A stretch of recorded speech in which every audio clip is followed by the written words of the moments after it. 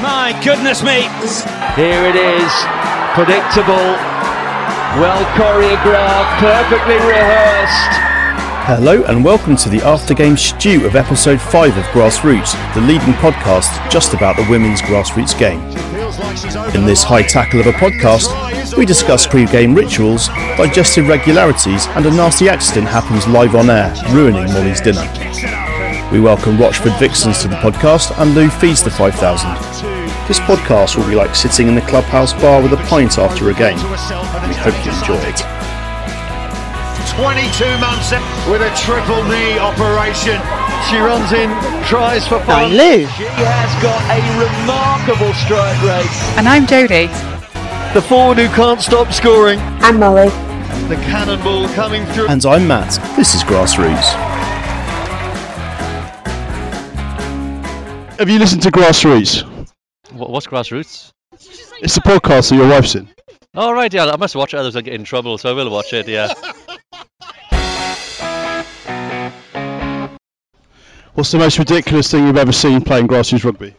Well, apart from Kez putting her tooth in my foot and having to go to A&E after a friendly and then have 5 stitches prior to a wedding, I think the funniest thing I'd ever seen was Hannah catching the ball with her legs at fullback and then doing a roly-poly, and her dad at the end of the match saying it was the biggest waste of money he'd spent coming up from Essex to watch her play for rugby.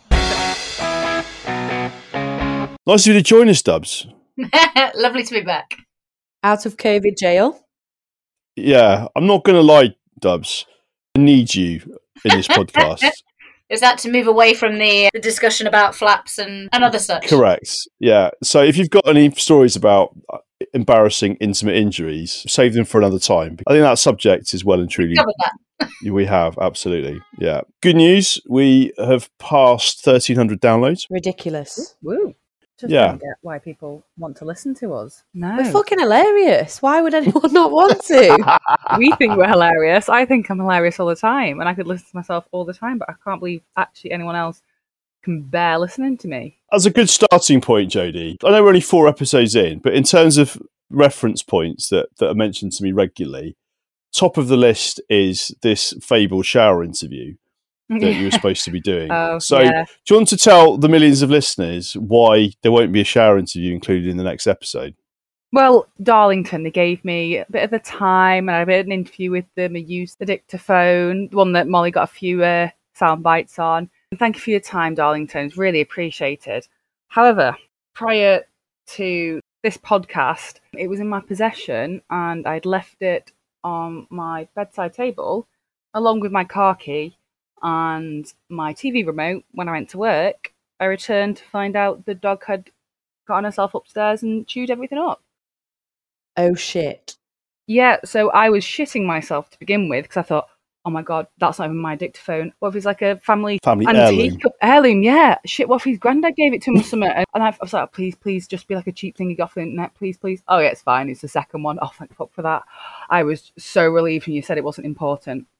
So yeah, no shower interview yet. So here's the question. So this is a classic example of the dog actually ate your homework. No, yeah, the dog ate my dictaphone and my car key. I had to get a new car key as well, so I couldn't come to training. And I didn't want to say that as an excuse because that sounds like the shittest excuse ever. That's like the Maddie handbook, that one. Yeah, sorry, the dog ate my car key, TV remote. So yeah, everything's been replaced now. Got a new dictaphone, new car key, new TV remote. However, I did take on my own sort of initiative and do a survey, a little thesis for the last game we had against Didsbury. Oh, interesting. Yeah, I sounded like a right weirdo. So I began... What do you mean you sounded like a right weirdo? I am. I came across as who I am. So I just basically asked a few questions, asked how they showered, which is a bit weird when you have no context. I'm not sure we're going to have lots of other clubs wanting to take part in our podcast now. How do you shower? So I've got a few stats with them.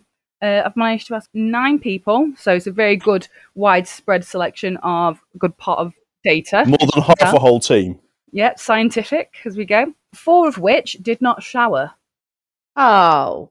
Oh, man. 2 showered naked. 2 showered with just knickers, and 1 showered with bra and knickers. Good stats, Jodie. I only got information from 2 of the backs. both of which didn't shower. Says it all. Yeah. Great observation skills.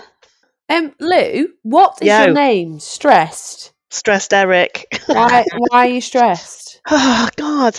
Well, I am recording live from Crew Vagrants Rugby Club tonight. I and my partner in crime, in catering crime, we are making... Wait, what's on the menu tonight? They're having lasagna, chips and salad. Lovely. Yeah. Is Emma going to say hi? Emma's currently going to be chopping onions in the kitchen. You're a terrible boss, Louise. And well, I sent her to the bar to get 2 large red wines because I'm that stressed. Hold on. Good evening, ladies and gentlemen. Hello. Yes, she's making me chop onions, so to soften the blow, she's bought me a glass of wine to keep me quiet in the kitchen while she's doing this. She's unbelievable. I know, she pretends that she's quite nice and lovely, but really, we all know she's a bit of a bitch. True story. So she dragged you all the way down on a Thursday night to basically chop onions and get her wine. Yes. And she's also going to want me to wash up because she doesn't seem to be able to do it. Honestly, if you could see my hands at the moment, the proper dishpan hands, she's got these beautiful manicured nails and mine are just shot to shit because she won't do dishes. Can I just say, what Emma said, all lies. Lou basically just came in like a wrecking ball then, logged in, and I lost connection. Jodie's headset went to shit.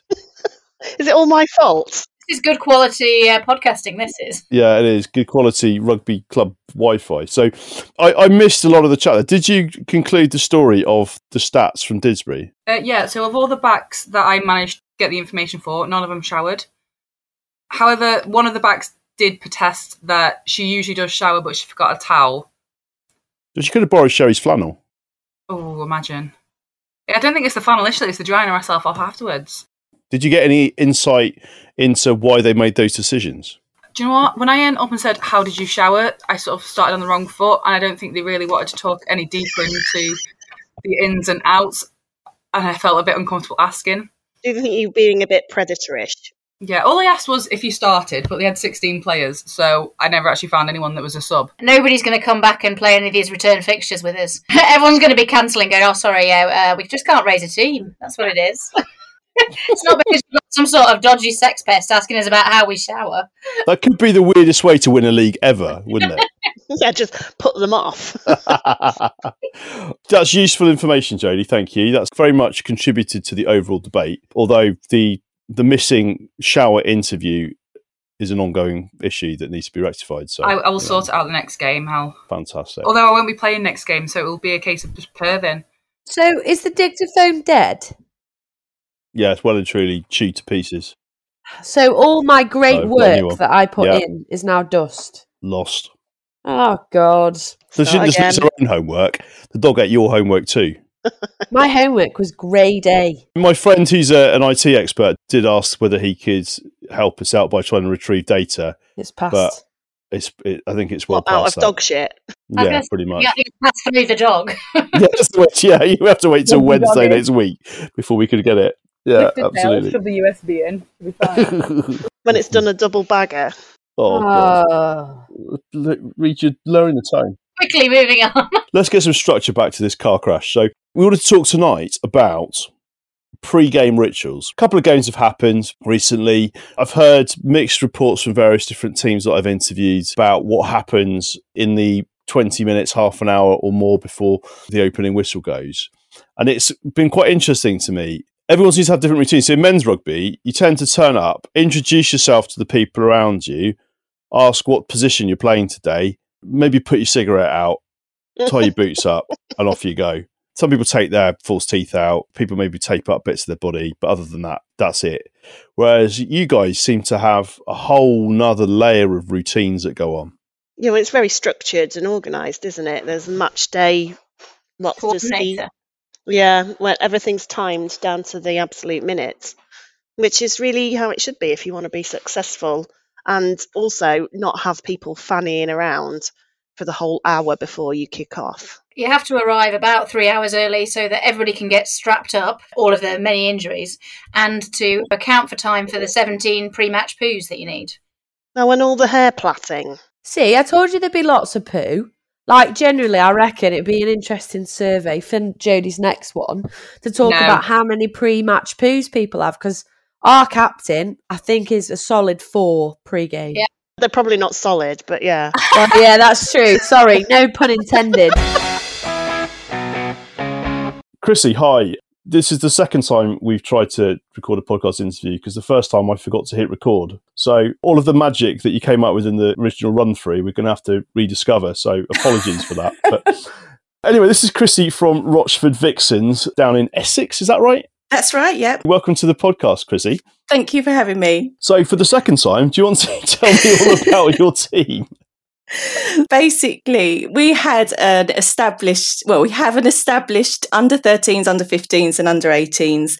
I just really wanted to set up a ladies team for somewhere for them to go because my daughter plays and, you know, many of the other ladies, their daughters play too. And it's just showing them that there's something after under 18s. How did you go about growing some semblance of a squad? Because it is really difficult. The idea's there. You've maybe got 5 or 6 people saying, yeah, brilliant idea, I'll definitely come down. Going from that discussion to enough players to field a team can be a real challenge.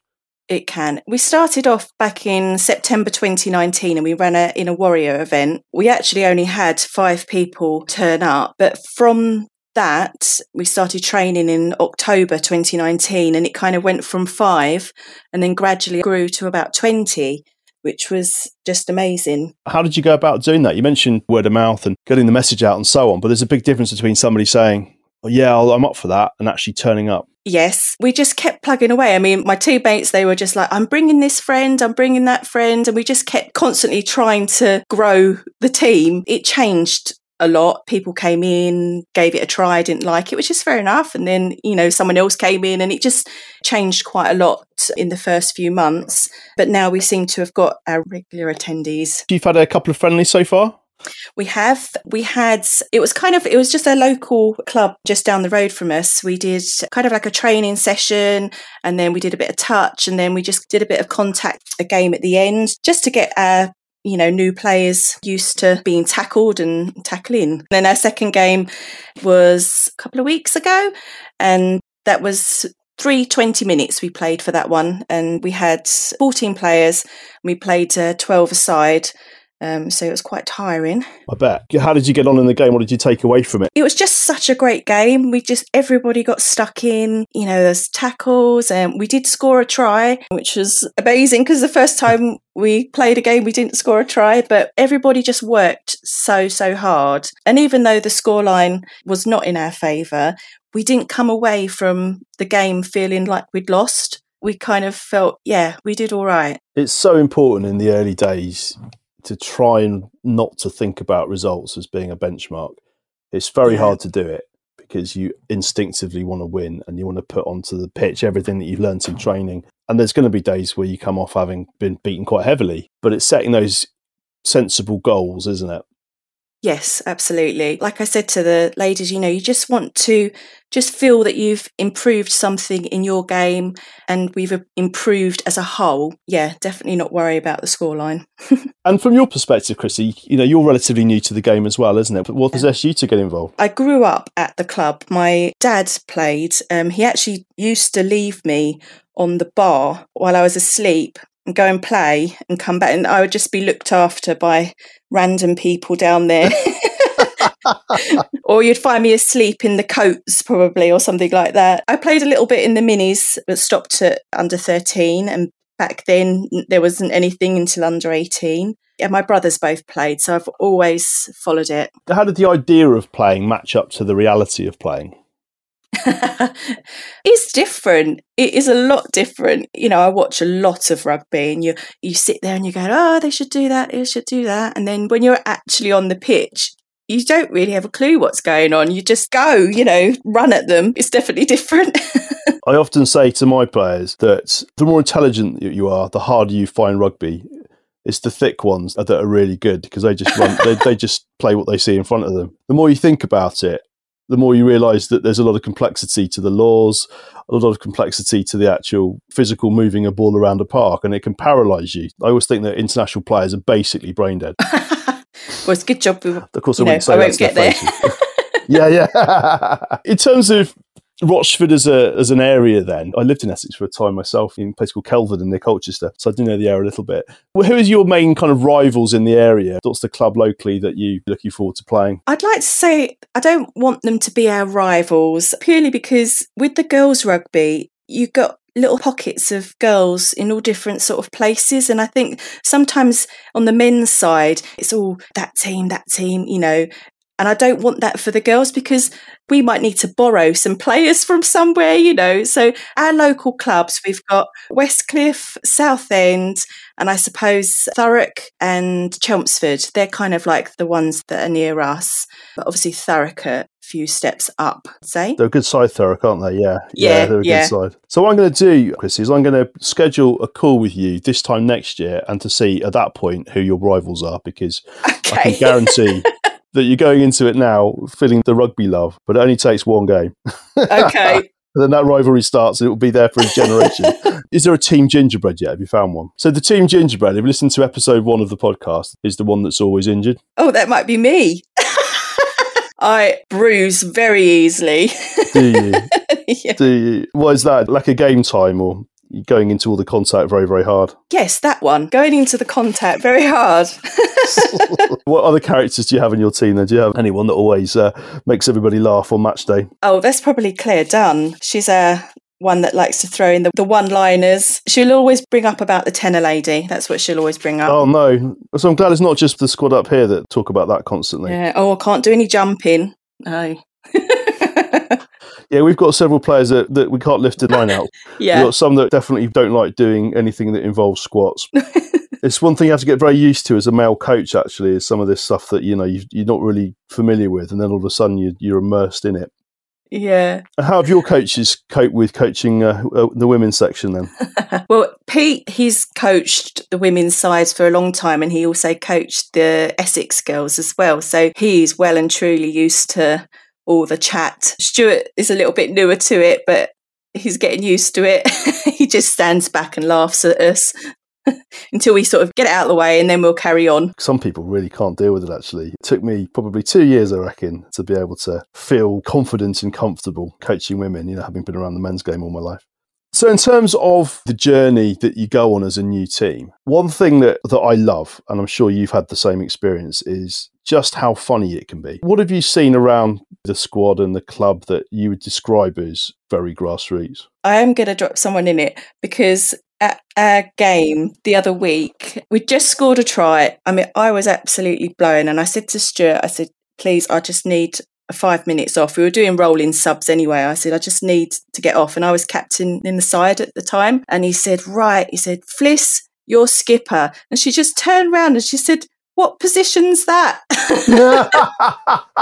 Brilliant. That's how new we are. That is very grassroots. Fliss, I hope you were a very excellent skipper. She was. Clearly your rugby knowledge needs a bit of work. So in terms of trying to grow the game then in your area, what barriers do you think there are to growing Rochford Vixens at the minute? I do think it is having pockets of girls at different clubs. I think there is that kind of, you play at this club and you play at this club, and almost you then only get 4 or 5 at each club, when actually if you just cluster them together, you'd have the squads to then be able to go out and play. It's always kind of been like it. I mean, I don't know how else we can kind of, I suppose we just keep doing what we're doing, and hopefully our girls will go, okay, we can just keep working our way up, and then there's a ladies team that we can go into. I mean, obviously, if they want to take things a little bit more seriously, they might want to go elsewhere. But, you know, we are, at this present day and age, a very social side. So if that's what they want, then that's what they'll get. We always say,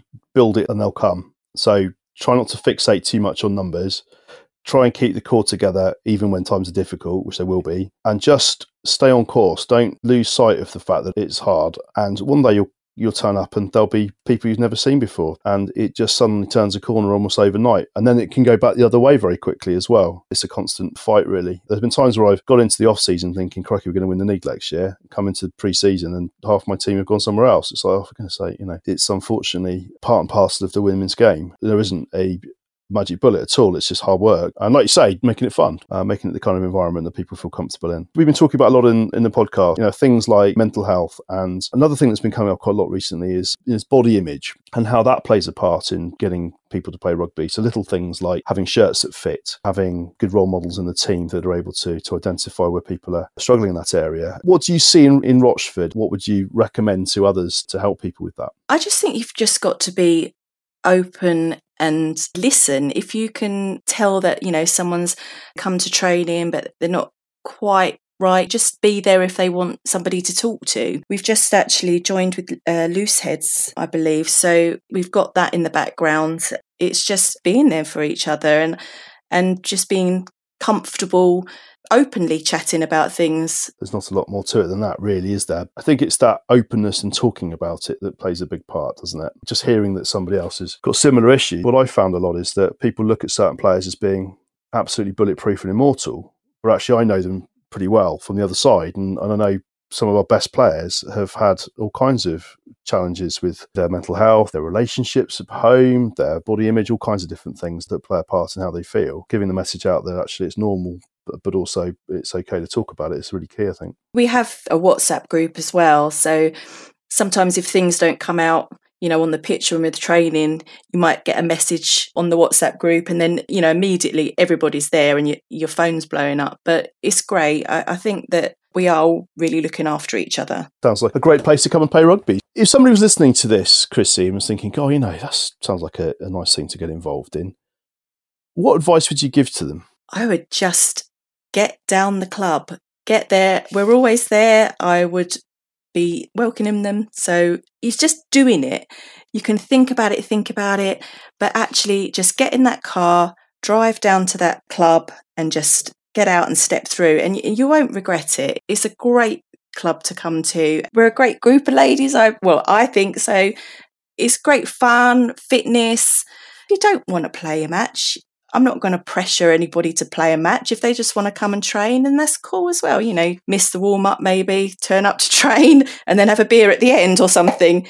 That's great. What can clubs do you think, generally, to make rugby more appealing for women? I'd like there to be a bit more social things down at the club, or at clubs, I should say, just to kind of try and encourage them that way.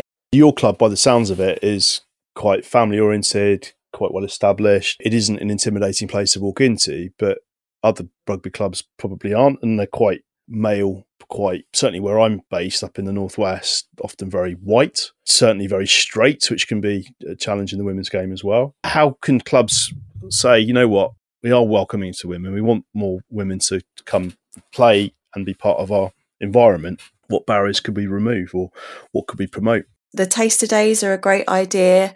I know that maybe sometimes you have pre-match dinners, don't you? You could get like a ladies' table together or something, get them down there to watch the game.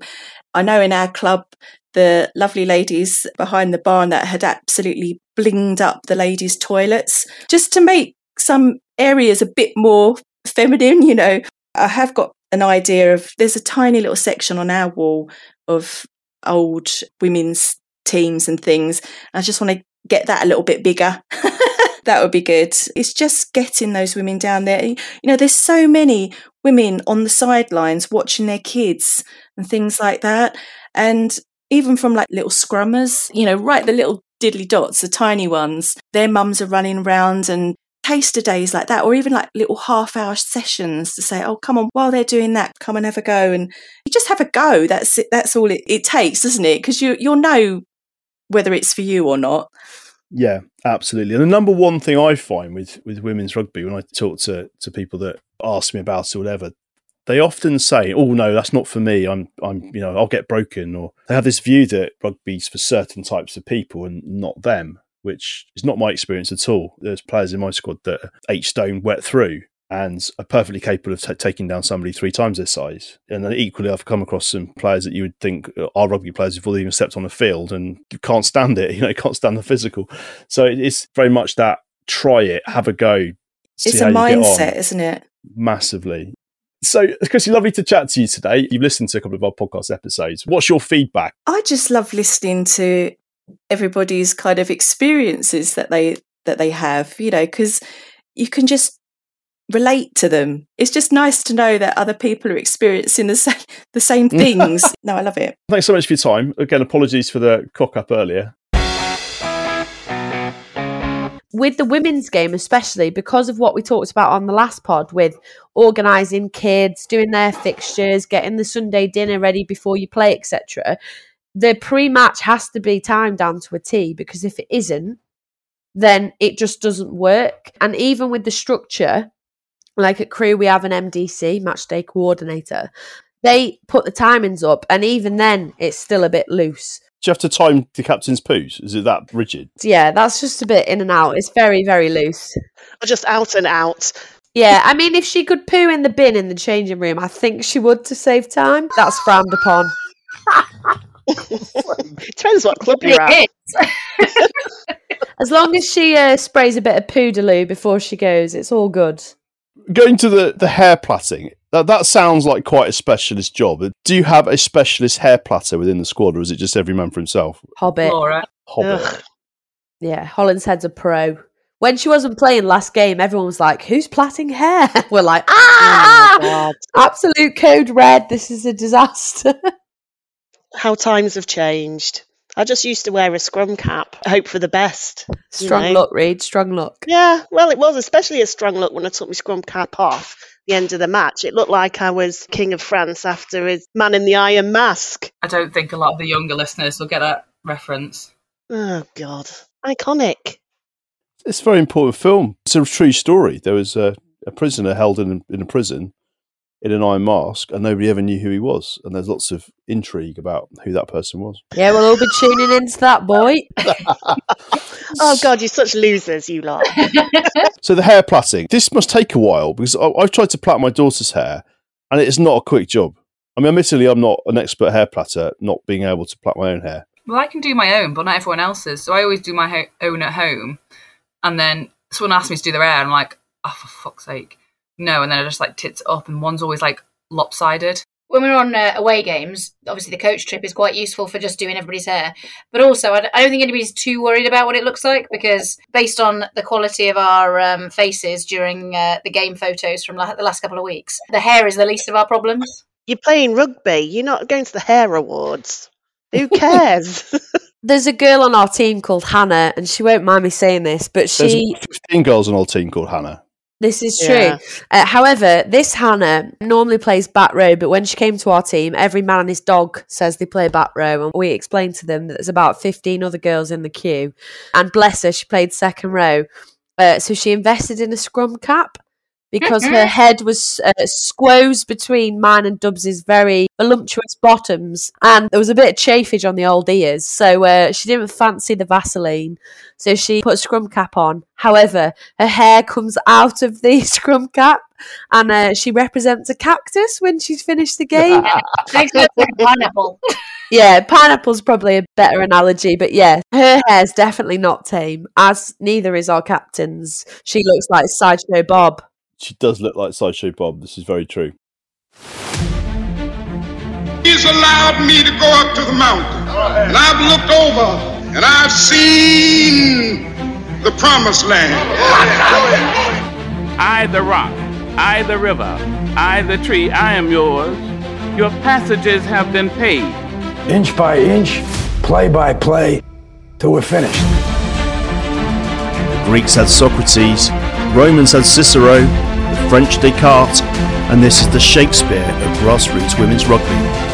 This is where legends are made. Shez says. I don't even know what podcast is.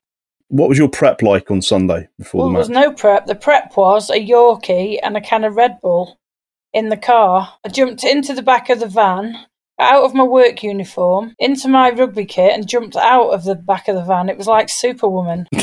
I was a worker when I got in, and I was a rugby player when I got out, and straight onto the pitch, can of Red Bull, no time to think about it.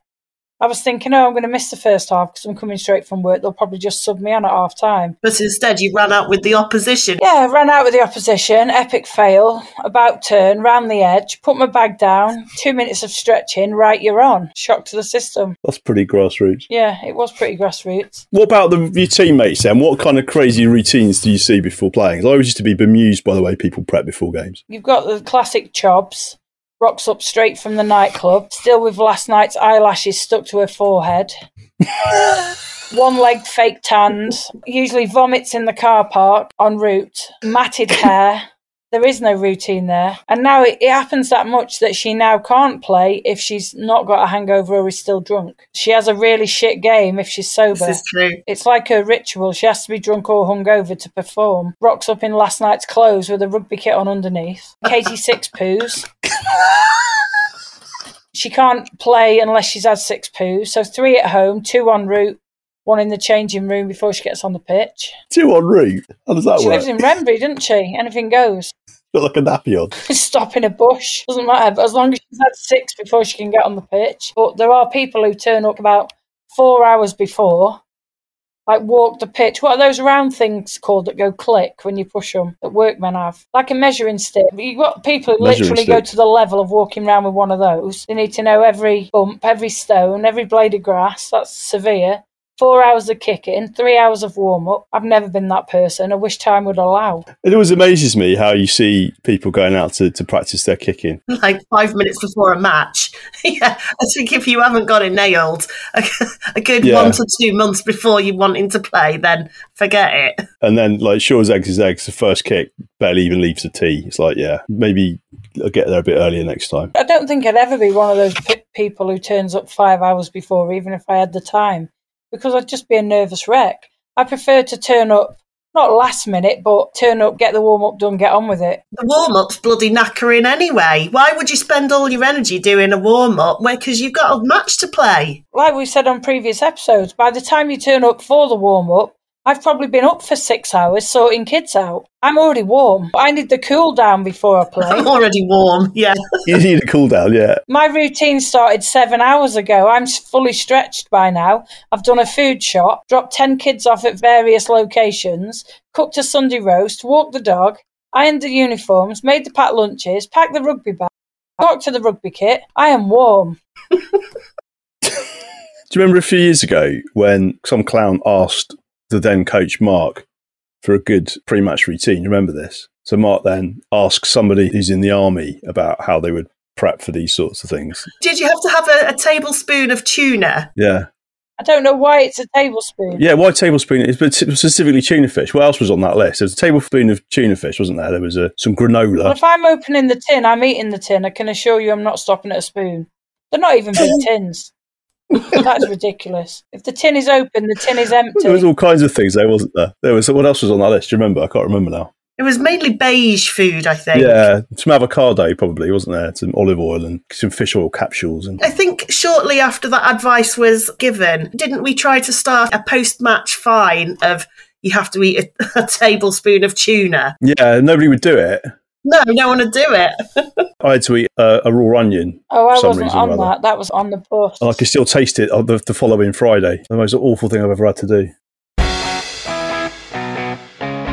So what about the actual getting your head in the game then? So in men's rugby, 5 minutes before kick-off or whatever, the prop forwards are actually banging their heads on the wall, or maybe against each other's heads, or maybe they're doing some kind of three-headed banging, drawing blood, shouting, swearing, all kinds of stuff. The second rows are normally actually fighting with each other. The back row are normally eating some raw meat somewhere they've caught with their own bare hands. The fly half is probably checking his Instagram. The scrum half is having a fight with one of the supporters from the other team. And the rest of them are just like probably not even arrived yet. Pre-game psych thing can be quite a big thing in men's rugby. What do you guys do to get yourself mentally prepared for the oncoming onslaught? I'll tell you one thing that we don't do, and that's listen to fucking Adele before a match. That's what. Have you seen her on Vogue? Can we just sidetrack? Yeah, she looks amazing. Yeah, but she doesn't look like Adele, does she? She looks rough now she's lost all that weight. No, she does look lovely, but like her boobs look on point. But yellow's not for my liking. She looks like one of those eco-friendly bin bags. Jesus. It's like an eco-family bin bag. I thought they were a bit saggy. Like Adele. You don't listen to fucking Adele. You listen to some sort of pump music. You listen to something that gets your head in the game, something that gets you cross, something that gets you the adrenaline pumping. And for me, it was that. It was listening to something motivational, loud. It's Raining Men. Oh, please, it's Raining Men. It does it for my granddad. God. So, you know, I just keep getting visions of him dancing to It's Raining Men and not understanding the context of what he's singing. For our millions of listeners, the Adele reference is relating to a game in Workington. The kickoff was delayed due to the ref getting lost. Another stupid ref story. So the players, rather than going and chucking the ball around or something, because it was a freezing cold, wet day, went into the changing rooms. And as a way of sort of both keeping warm and keeping motivated, they all sang Someone Like You, yeah. Someone Like You, yeah. The squad was singing Someone Like You. Not all the squad were singing it at full You volume. were being a boring bastard. Me and Katie were losing our shit because who the fuck sings that before a rugby match? Seriously, though. Katie wasn't raging. She was probably having a fifth poo. You were probably trying to get the scrum cap on the right way round and... Yeah, thank you. having a crafty cig before the kickoff. Probably accurate. Wondering if I can have half a pint before the match. In terms of pre-match superstitions then, Dubs, do you have anything that you do that's a little bit quirky that perhaps you feel like you probably don't need to do but do it anyway? I get really, really nervous before every game. So I don't really talk to anybody. I'm just like really quiet and just kind of in my own space. I tend to get everything out of my bag for the game, which clearly I do not need to do. But I must spend about half an hour kind of unpacking and repacking my bag. I think it's probably just because I don't want to talk to anybody else. And also I haven't invested in any of these. I'm not sure what you called them, Matt, the mobile phone headsets. Earpods. Not quite got to the professional standards of some of the rest of our team yet with that. So I just have a tendency to unpack and repack my bag about 17 times whilst not talking to anybody. Nice. You're a proper good teammate, you, aren't you? Everybody's trying to get that feeling of togetherness and you're just like, I'm not talking to you. I'm going to pretend to pack my bag just so I don't have to talk to my teammates. Class. Yep. Lou's talking about pants, lucky pants. I tend to wear oddball pants, to be honest. So, I always wear the oddballs pants when I'm playing rugby. So maybe they're my kind of lucky purple rugby pants. Mine were lucky purple, huge rugby pants. I wore them every single game for about 10 years. Are they rugby pants or pants that became rugby pants because you wore them for rugby? Well, no, just enormous pants that I used to wear for rugby. Granny pants. Yeah, granny pants. But they used to be white. They didn't. They were always purple. They used to be white. They didn't. Did you get them off Crew Market? You know those giant pants they have on Crew Market that they hang up and they're like made of cotton effect cotton. So it's basically, you wear them for a match and then you have a urine infection for the next 3 weeks. No, they're Sainsbury's. Buy a pack, a 5-pack. So you got 5 pairs of these pants? Sainsbury's and all sponsoring us. Had multiple pairs, yeah. Did you? How about you, Molly? What's your pre-game? Well, I've got lucky pants. They're basically bikini bottoms that are blue, pink and purple. So a bit of a combo of Louise's and Dubs's that I wear every game. But were they white to begin with, Molly? No, Louise. They were meant to be discoloured. Yes. Are you sure, though? 100%. But no, to be honest, I don't. I listen to music. I've got my own playlist, my rugby playlist. No, just wake up, be stressed, eat breakfast, then probably be sick, have a few poos, and then just, go out, really. But I have to make sure that I do my own warm-up before I start. I can't just go straight into the team warm-up. I have to do a couple of pathetic stretches before I start. And then I can go over to everybody else. Personal stretches. Yeah. Stretch the flaps out, you know? Oh, for God's sake. I'm joking. No, it's normally because you're not, no. No, it's normally that I've carried an injury or I really, really struggle when we've travelled on a bus to stretch off the journey. No, the journey. So I have to go and stretch my hamstrings out and normally groin as well. And this is not an innuendo. This is just normal. Just the one groin, not both. Just the left, not the right. No. Is it right flat left groin or left groin left flat? Just groins. But I think with pre-match routine, shut up, Louise. You're sidetracking us. Go back to your squash tea. I'm only here for a limited amount of time because I feel really guilty about Emma cutting all the onions off. And She'll be fine. But she's crying. She's just come to the hatch and she's absolutely crying. Oh, bless her. I feel like I'm going to have to buy her another wine in a minute. I mean, I've finished mine. I think she's only had one sip of hers. Oh, bless her. You need to swap. With pre-match routine, Matt, I think it's really difficult sometimes to understand your teammates, especially new people that come along, because you don't really know what makes people tick when they join the team. So, like, for example, Chrissy will sit with her headphones on for probably 45 minutes before we even go out. Some people want to chat about everything and anything, and then other people like rock up 5 minutes before we go out and then just go straight out and don't talk to anyone. So I think with pre-match routine, you have to kind of be comfortable to just accept what everyone else around you is doing, because the level of nerves or organisation is very different. I think what we've got to remember is that actually playing a game of rugby, no matter what level you're at, I think there's still a massive amount of nerves and it's stress, and it's actually how you personally deal with that stress. 100%, yeah. How about you, Jodie? I do listen to like a motivational sort of YouTube video before I head out to rugby. It's sort of on the lines of the intro we have for Sherry's bit of the podcast. Oh, yeah. Like, yeah. You can do it. Head to the top of the mountain. Do you find that it helps you when you're actually running out? Habit. Do you get to the point where you just think, I'm trying to get to the top of the mountain, but I just can't really be asked? That mountain is there forward and I can't climb her. Yeah, I can't tackle that mountain. That's a bridge too far. From personal experience, like, you know, when I was playing a lot, I had to get away from my teammates. It sounds really stupid given it's a team game, but I had to get away from my teammates. I had to be in my own head and my own space before you get into the actual routine of getting yourself ready to play. So I was all in for the team talks and the getting yourself riled up and motivational words and all that sort of stuff. But I couldn't engage with the game itself until I'd had time to almost mentally detach my working week and my home life and all of that, and then get myself in the right headspace to play rugby, I suppose. But each to their own, as they say. You do strike me, Jodie, as somebody who you're generally quite organised and together, and then something goes wrong and you just turn into this absolutely chaotic nightmare of a person. Somebody that has got her shit together. I have not got my shit together. I am not organised. When things go to shit, I take it on the chin and go, well, okay. Yeah. Conscious of time, because Lee, you got to go and give Emma some more unpleasant jobs to do. Are you giving her 5p per plate? Is she on the same rate as what Grace is? 5p a plate for everyone she washes?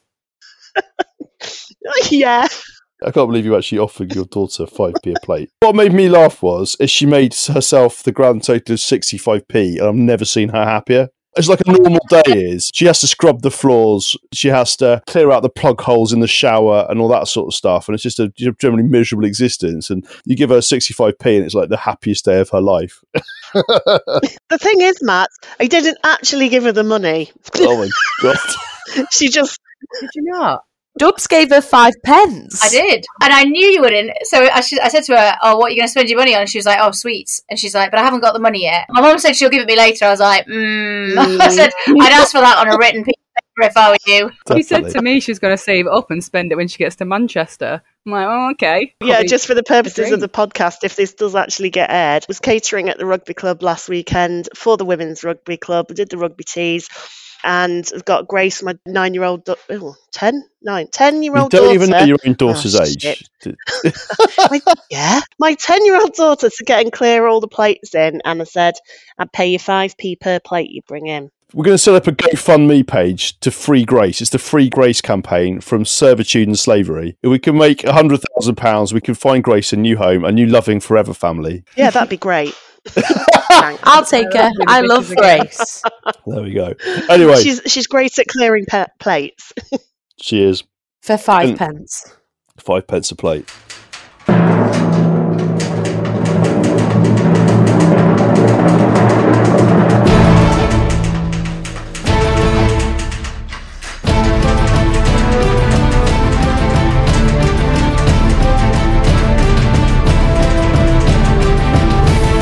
This is Grassroots News with Lou. One main topic I wanted to talk about tonight is I saw a post from one of the Birkenhead Panthers rugby players, Claire. She'd put a proud post on the Women's Rugby Network saying how proud she was of 4 of the Birkenhead Panthers making the England Fire Service rugby team. I just think that's a really nice story because, you know, you're still a grassroots player, but you can actually play up.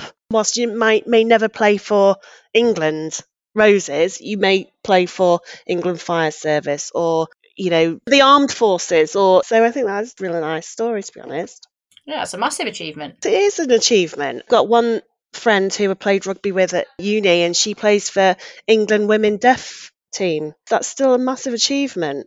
And I just think that's really good because we played the same level rugby and she's obviously levelled up. I really like that. I think any level above grassroots, whether that's county, well, it's still grassroots, but any level, county or police, fire, England Deaf, anything like that is amazing. And I don't think it should be seen as a lesser for the Roses team. The Roses team got announced today, but I think the publicity around other levels of the game, for county, regional, etc., is as big, and it means more to the grassroots team because it's people at the local level too. And my second thing that I wanted to talk about was the lack of stories to talk about. But what I think has happened is everyone's been playing their first proper league fixtures, and I think a lot of players are a bit broken from their first league fixtures. So they're not really talking about we can't play this fixture, and that all that sort of chat has subsided a little bit. And I think nobody really wants to publicise the fact that a lot of their teams just got broken at the first fixture back. Yeah, I think we can probably empathise with that a little bit. That's an interesting point, actually. I'm assuming that the games that we've had have been indicative of games around the country, which have been extremely physical and fast-paced and so on. So have you guys had any feedback from other teams about how they're holding up after the start of the season? I think the game we played this weekend just speaks volumes. So Didsbury, my friend Laura is their captain. She's out with a... What was that? Sorry, Josh just burnt his finger. Emma just stabbed herself. I thought that was Emma. Cooking onions. No. Stand by. I'll be back. It might be code red. Might be leaving to go to A&E with a... Literally a code red. Yeah. Yeah. Basically, we need somebody permanently in A&E sat there just keeping seats warm, keeping a place in the queue. Yes. We keep getting people injured in blooming training or in friendlies. So I think in 2 of our training sessions, people have ended up going to A&E with concussion. So one last night. So I think, I think kind of coming back to really physical sport and, you know, moving away from touch rugby and things like that. So, you know, our bodies just need to get back used to it again. I think it's been a long time off playing some really physical matches. Let's face it, a lot of us have got a lot bigger over COVID. So, you know, the impact's going to be a bit more severe than it was maybe a couple of seasons ago. I've not seen as much in the game. So, like, we haven't had as many people, I don't think, going off in games. But I think even in training. Do you think there's a lot of pent-up rage as well that people are just taken out at the first opportunity they get when the contact starts? All those months of being sat on their butt, homeworking, having a load of work shit and all that kind of stuff. Coops up with your kids and your partner. Somebody coming on a crash ball off 12, it's like, I'm having you.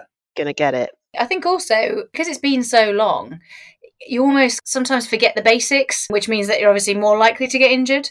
So just remembering to tackle low rather than, you know, running head first into somebody. So I think it means so much to people as well. We were talking earlier about like nerves and stuff like that. Everybody's really up for it, but it's almost like, oh my God, it's such a big thing that we're back after such a long time. Yeah, you don't want to lose it. So almost the intensity is really high because you're like, what happens if we have to go into lockdown again? Let's just get it all out now. And I think maybe now everyone's thinking, not asking the question out in social media saying, we want a match, our opposition have cancelled.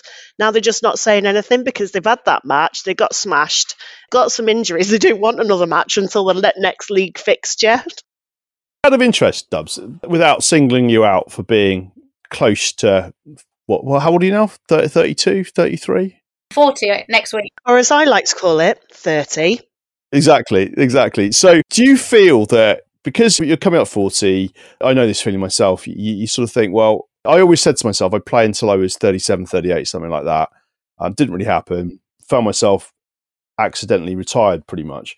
Do you feel that you've been robbed of a couple of years due to COVID of playing? Because you're at that stage of life where, you know, you're not going to be able to play for the next 10 years like Molly is perhaps, or Jodie is. Not really, because I think because I only started playing 3 years ago, I don't have years and years of injuries on my body. So where people have screwed their knees up and their shoulders and things like that, I haven't got that.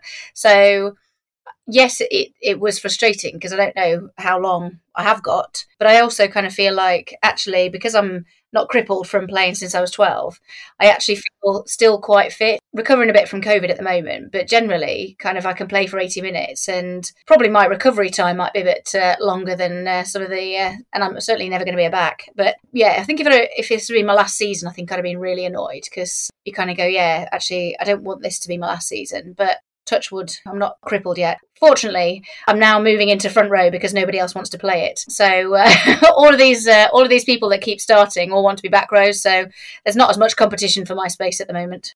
So I'm going to put a bit of news in as well. So I promised Karen from Dis Ladies down in Norfolk that I'd give her a shout out for their Pitch Up and Play that's coming up on the 31st of October at 1:00. So we have an interview coming up with Dis Ladies in the next couple of weeks, but we're not going to be able to release that episode until after the Pitch Up and Play has happened. So anyone in the Norfolk area that's looking to have a go at rugby, this is a fantastic team. So get yourselves down, 1 p.m. on the 31st, and I'm sure you'll have a great time. So I just went and checked on how Emma's getting on with the chopping of the onions. You mean the help? Yeah. She's going to kill me when she hears that. So her husband Nick is the director of rugby here at Crewe and Nantwich, and he's been on a course yesterday, and he put a link to our podcast on the notice board for all directors of rugby who were on the course yesterday. God. Is he wanting to show how professional our women's team is? Yeah, that's it. How grassroots we are. It's only since he appeared in the last episode that he's like, yeah, everyone needs to listen to this. Yeah. But only the first 5 seconds of episode 4. The rest ignore. Just play it, then just give up on it, yeah. Oh, it looks like Molly's come back in. Is everything okay, Mol? Josh alive? No, to be honest, he's burnt his hand really badly. It's all right. This is a reason why I should cook, and I know that's pretty bad because I'm an absolute terrible cook. For anyone that knows me, I'm a shit cook. No, he's burnt his hand quite bad, so I had to attend to that. So what did he do? Take a tray out of the oven with his bare hand or something? No. We had some peppercorn sauce on the hob. Was the dog involved? The dog was not involved. Didn't trip him up, but basically it fell onto his hand and it's blistered, so it's not great. I feel a bit like this is 999. What's your emergency? No, there's no emergency. It's the patient breathing. No, the emergency is there's no bloody peppercorn sauce left for tea. Exactly. Hashtag first world problems. Yeah, he's fine. He's got his hand underwater and I've supervised him for 5 minutes. It's all right, aren't you, babe? Well, at least now we're both injured, so it's fine. Is it his wanking hand? Negative. No, it's just the left.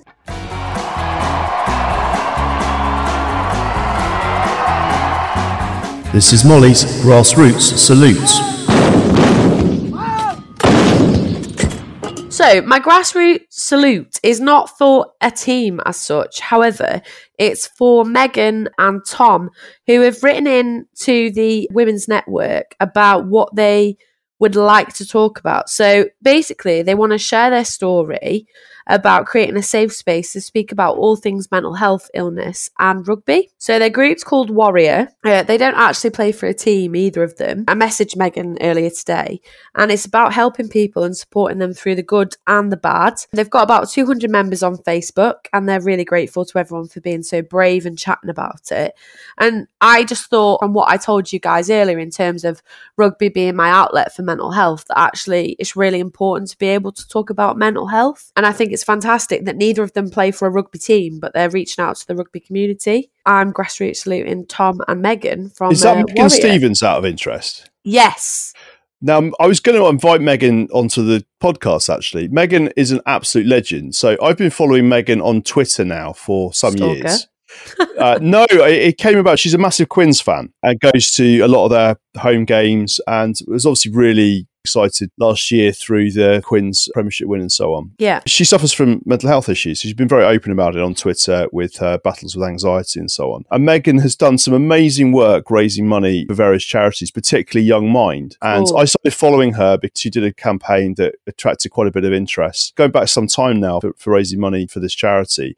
And in fact, I was looking at her Just Giving page now. She's currently at £11,950 against a target of £20,000 again for another campaign. And she's a real legend. She has her demons, but she's a big, big rugby fan. And what I've loved about following Megan's journey is how open and how honest she is. She's very open and public with the challenges that she's had. She doesn't hide behind the fact that she's had some real difficulties in her personal life. And when I went through some challenges myself a couple of years ago, I found some of the stuff that Megan was doing really inspirational, and very much the idea of talking about it, you're not alone, sharing her journey and her stories. So I think that's brilliant that we've picked that up, actually. And Meg, if you do listen to this, we'd love to have you on the podcast for a chat if you're interested. I reached out to her and just kind of said, like, who do you play for? Who does Tom play for?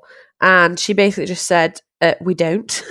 We don't actually play for a team, just support. And I just thought, actually, it speaks volumes from a rugby community. You don't have to play to be involved in the game. You can support or just kind of be involved with a team. And it's just that community spirit that keeps people going. Mental health is massive, and I think rugby is an outlet for a lot of people for their mental health, me included. And I just think amazing. And she's all about, what's your podcast called? And we can share it with our group. So yeah, I think if we can get Megan on, that would be fantastic. And we could hopefully help with her Just Giving page as well. Put the link on. Yeah, 100%. Yeah. Great work, Meg. Keep it going. These are the teams that got a right royal whooping in the league last week. Richmond Ladies seconds, 0. Wimbledon Women 62. Derby Ladies 65. Five Woods Old Edwardians Ladies 5. Ellingham and Ringwood Ladies 72. Havant Ladies 7. St Mary's Old Boys Ladies 78. Chew Valley Cats Ladies 0. Haverhill and District Ladies 5. Sudbury Ladies 95. Episode 5's Spanking of the Week goes to Bend over. Amber Valley Tigers, who got their bottoms handed to them on a silver plate by Burton Ladies, 121 points to 0.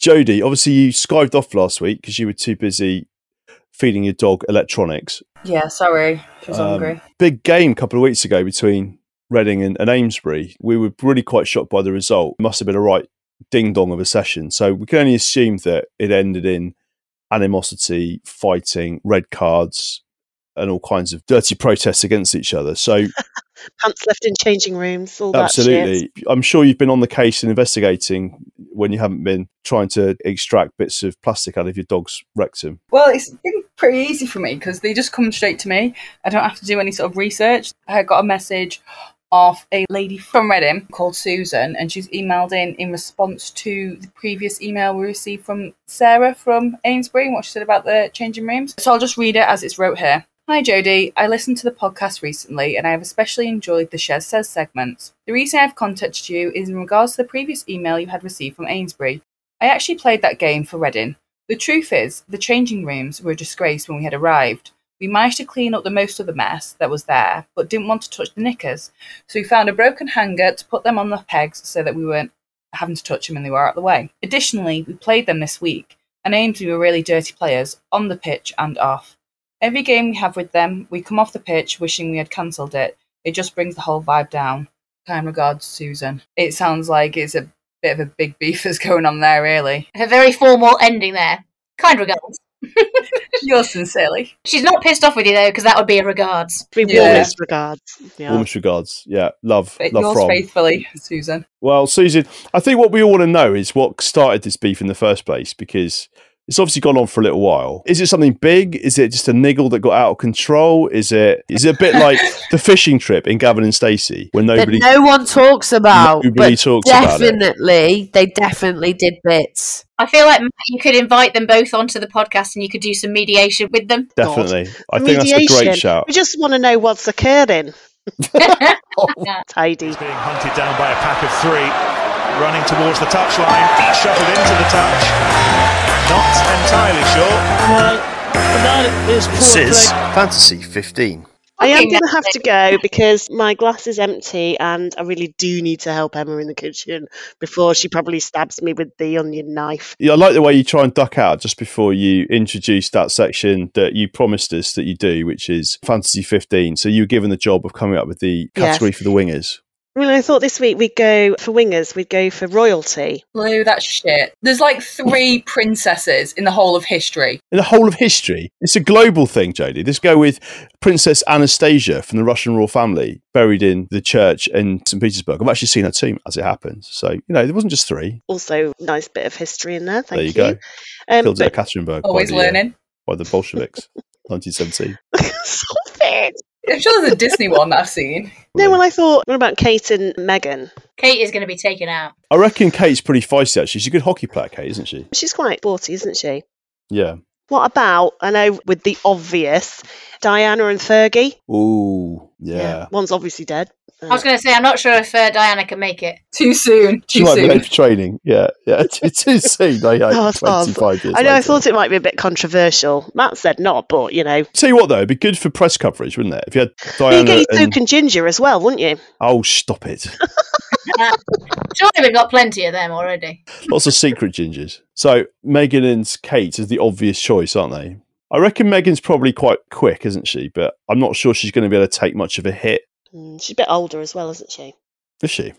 Yeah, I think she's secretly fairly old. Is she? Secretly. Unlike you, that's open about your age. She's 40, correct. Look at that. I didn't know that. Okay, my version of 30. That's quite grassroots, though, isn't it? It's having a 40-year-old mum. No, not at all. Look, I was put under pressure to come up with a category. You had a whole week. Pressure. Listen, I've had a whole week, but I only put my mind to it at 6 p.m. tonight. I felt a bit under pressure, if I'm honest. And also, let's be fair, wingers aren't really my speciality. Could have had princesses for like the number 10, number 9. We discussed this. We don't want princesses at 10. It's too stereotypical. You want princesses on the wing because they're closest to the crowd as well, aren't they? To waving. So you've got the crowds on the sidelines. They can wave at the crowd. They can sign autographs. They're close to the photographers. We're talking good publicity here for the match, aren't we? We've got Lizzo bossing it at 10. She's right in the middle, away from all the action. Dawn French is punching faces. You got Patsy and Adina drinking, going in at the side, handling the ball on the ground, all that nonsense. I would pay good money to watch that game. Yeah, I really would. It'd be absolutely. Victoria Pendleton's probably smashed a few people, had a mental breakdown. Gemma Collins has injured herself and she's off for a little cry. We've had to bring Paula Radcliffe on because we run out of subs. But meanwhile, while all this chaos is going on, we've got Diana on one wing and Fergie on the other, just soaking up the crowd, pressing the flash, and then both of them could be pretty feisty when they get the ball in their hands, probably. Takes one to the face. Catch it first, preferably, and then the drive. Ooh, full in the face. Look at this. Very definition of taking one for the team. Oh my God. That is extraordinary. And the kick lands on the head, and offside is accidental. This is Every Team's Got One. Dubs, talk me through what you mean by an Energizer Bunny. Every time you see them, they're up here. So much so that you're wondering what they're on. They're like 100% all the time. Tempo, tempo, tempo. It's always fire. It's never ice. And unfortunately for us, she's our captain. So that's probably what you need at a captain, is somebody to kind of really drive you and fill you with energy. But I just don't know how the hell she does it. I'm exhausted, and she's got businesses and a family to look after and things like that. And I just think, I have no idea how the hell you do this. Yeah, just so full of energy. So what's it like playing with an Energizer Bunny? Tiring. Tiring. Why tiring? Because it's so hard to keep up to their tempo. Honestly, you're just like, okay, you do you. I'll go over here and just collapse a scrum or something. It takes different tempos though, because actually, for me, I need that tempo. I need someone driving me. I need someone doing it. And everyone has a different tempo. Everyone can bring different bits to the game. But without that person driving you and making you want to work constantly, and that is what a captain should be, then the people that can't get to that tempo will just be in the changing room still. So when they walk onto the pitch, they'll still be thinking about the changing rooms. They'll still be thinking about what did I have for breakfast. But actually that bunny makes you leave that and get yourself into the mindset of the pitch. And the people that can get themselves onto the pitch mentally step up into, I'm going to smash every ruck. And I think actually those levels enhance no matter what. They make you gain a level each time. For me, if I didn't have that motivation, then I think I would still be in the changing rooms, not present on the pitch. So I think everyone's got one. Even if it's on a night out or on a social event or just generally chatting, it makes a team tick. Yeah, I'm the same as you. I need somebody like shouting at me and kind of motivating me throughout the game. You can't value that enough. It's funny you've just said about on a night out. I would say sometimes your Energizer money on a night out might be somebody a bit surprising. So for me, Ella in our team, I was just going to say Ella, she's an absolute machine. Most of the time she's like pretty laid back, really quiet, and then get a couple of drinks down her and and she's like dancing on the table to Combine Harvester. Do you know what she said on Saturday? When he was like, do you want a shot? Do you want a shot? I was like, I'm not doing a shot, but I'll down my pint. I was like, okay then. She just downed 2 pints of cider. I was like, fucking hell, she's going to play tomorrow. That's not going to go well. I think she had a tactical chunder halfway through the night. She was not okay. Stupid ref, stupid ref, stupid ref, stupid ref. I wasn't playing at the time, so the Hounds, which are the team kind of just above the Hoppers who I play for at Stourbridge, were playing away against Old Hales. A bit of a local derby, always a bit of niggle because they're relatively closely ranked clubs, and there was a ref. I won't say his name, but most people around North Midlands would know him. He has massive ears, huge. That's all I need to say. People know who he was. And I was on the sideline and I was giving it some bants to our other club team, to the Hounds. Nothing, no bad language, and it was kind of internal, jokes. But the ref didn't like it. And he came over to me and said that I needed to, keep quiet, blah, blah, blah. And I said, but I'm not making any, reference, not using bad language. I'm not making any derogatory remarks that anyone would understand. It's just, inter-club kind of jokes and in-joke. Anyway, I took offence of that. So the next bit of play, he made an absolutely howler of decision, absolutely howler. I can't remember if it was a massive knock-on or a massive offside, but everybody, could tell. Stevie Wonder would have known that it was, the wrong decision. And at that point, again, without swearing or anything, I did make a remark about his refereeing, which he blew the whistle, stopped the game, said to the Stourbridge captain, that gentleman there, I don't think he called me a gentleman, he probably called me a fat old fart. That bloke there needs to leave the side of the pitch because the game won't continue while he was there. So the captain came over and said he wants you to leave the pitch because the other side of the pitch, else that he's going to abandon the game. Thanks so much for listening to Grassroots, a podcast by players for players. If you enjoyed this episode, please subscribe on Castbox and give us a comment. If you would like your team featured, please get in touch. A brilliant finish. This was Grassroots, women's rugby on the roots up.